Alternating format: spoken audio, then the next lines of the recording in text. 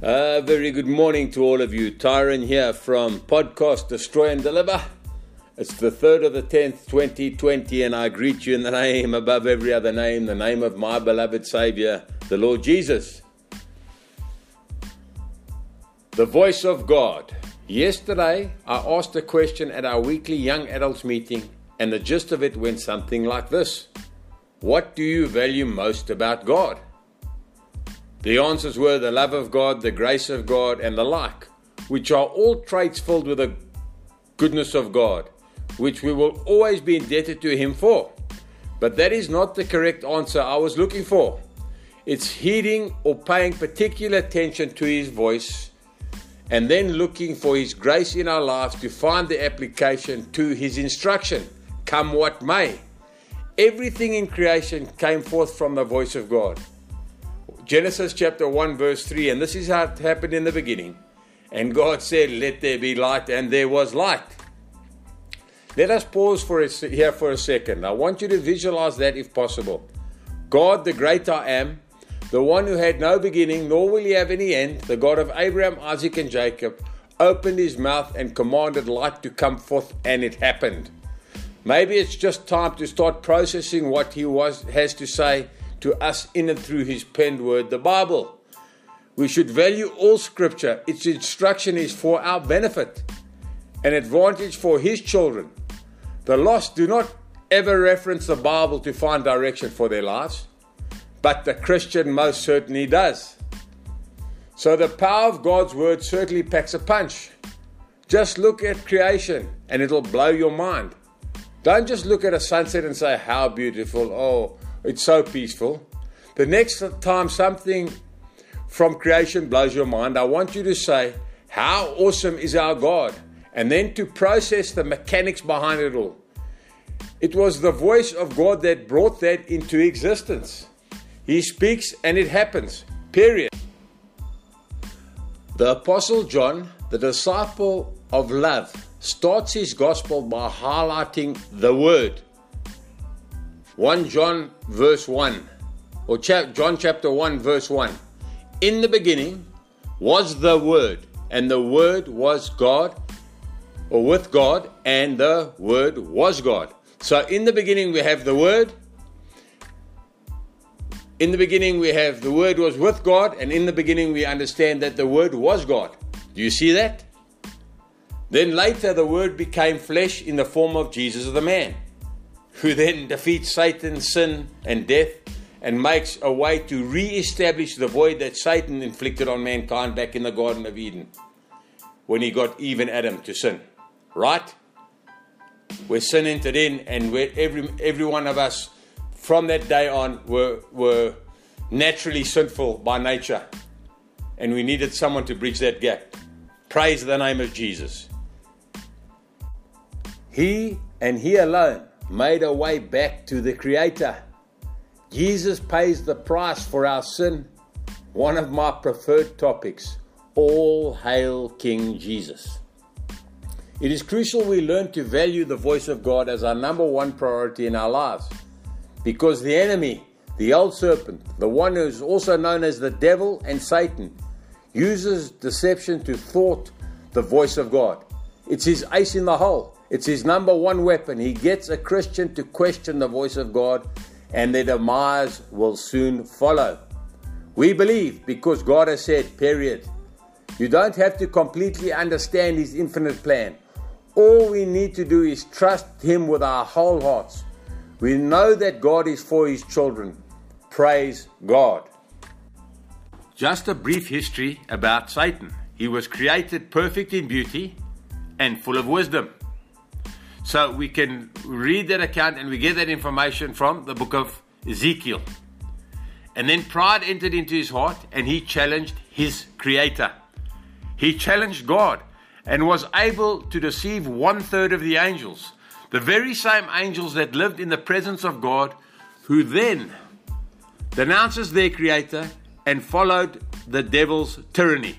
Now think about that for a while. How could he achieve such a massive shift in heaven? What does it tell me? He certainly carries some weight. It would be foolish for us to dismiss that. Because of this, now then, God cast Satan and his followers, 1/3 of the angels, out of heaven, and they are banished to the earth.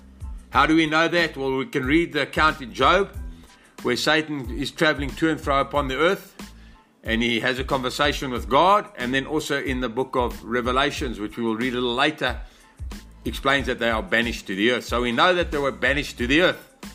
Satan is a created being and therefore is not omnipresent. He cannot be at all places at the same time. It's important for us to understand that.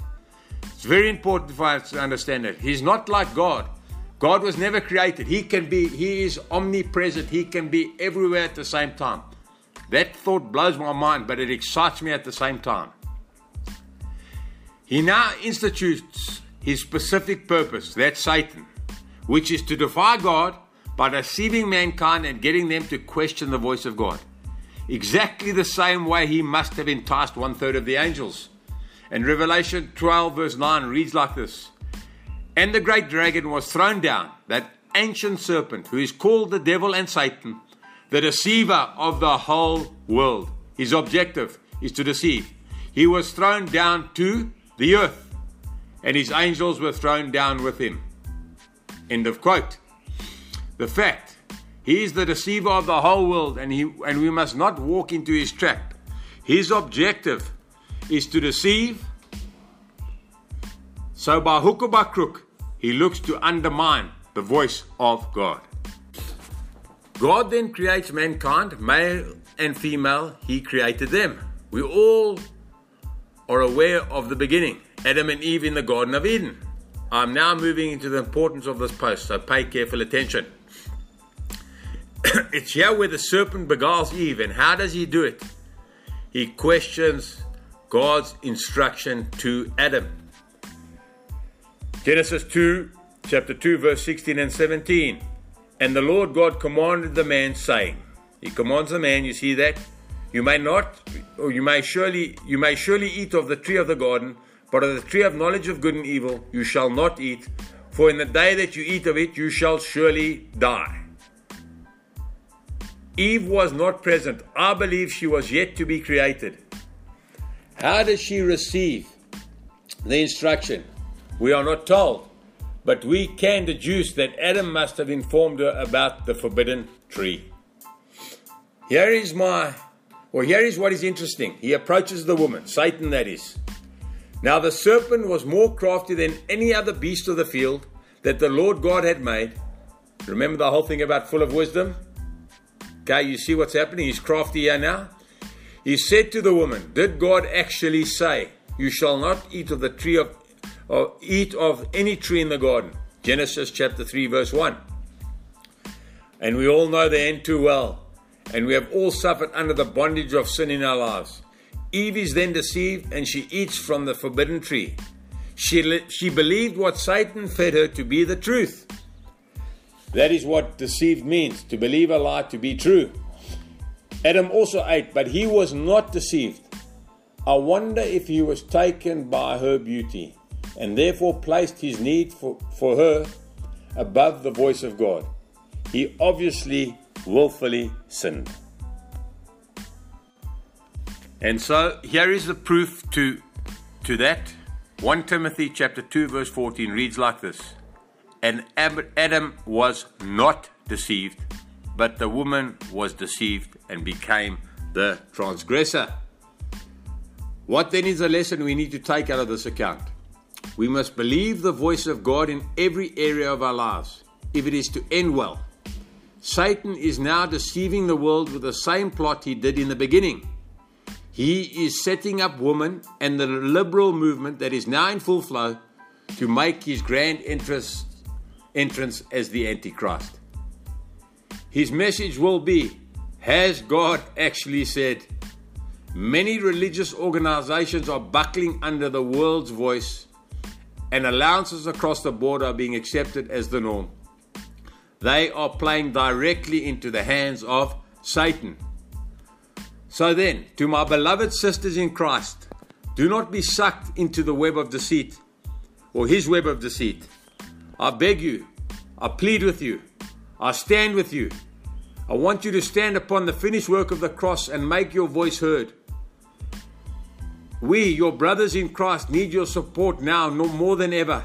We need you to stand up and take what God has said to us and what He teaches us.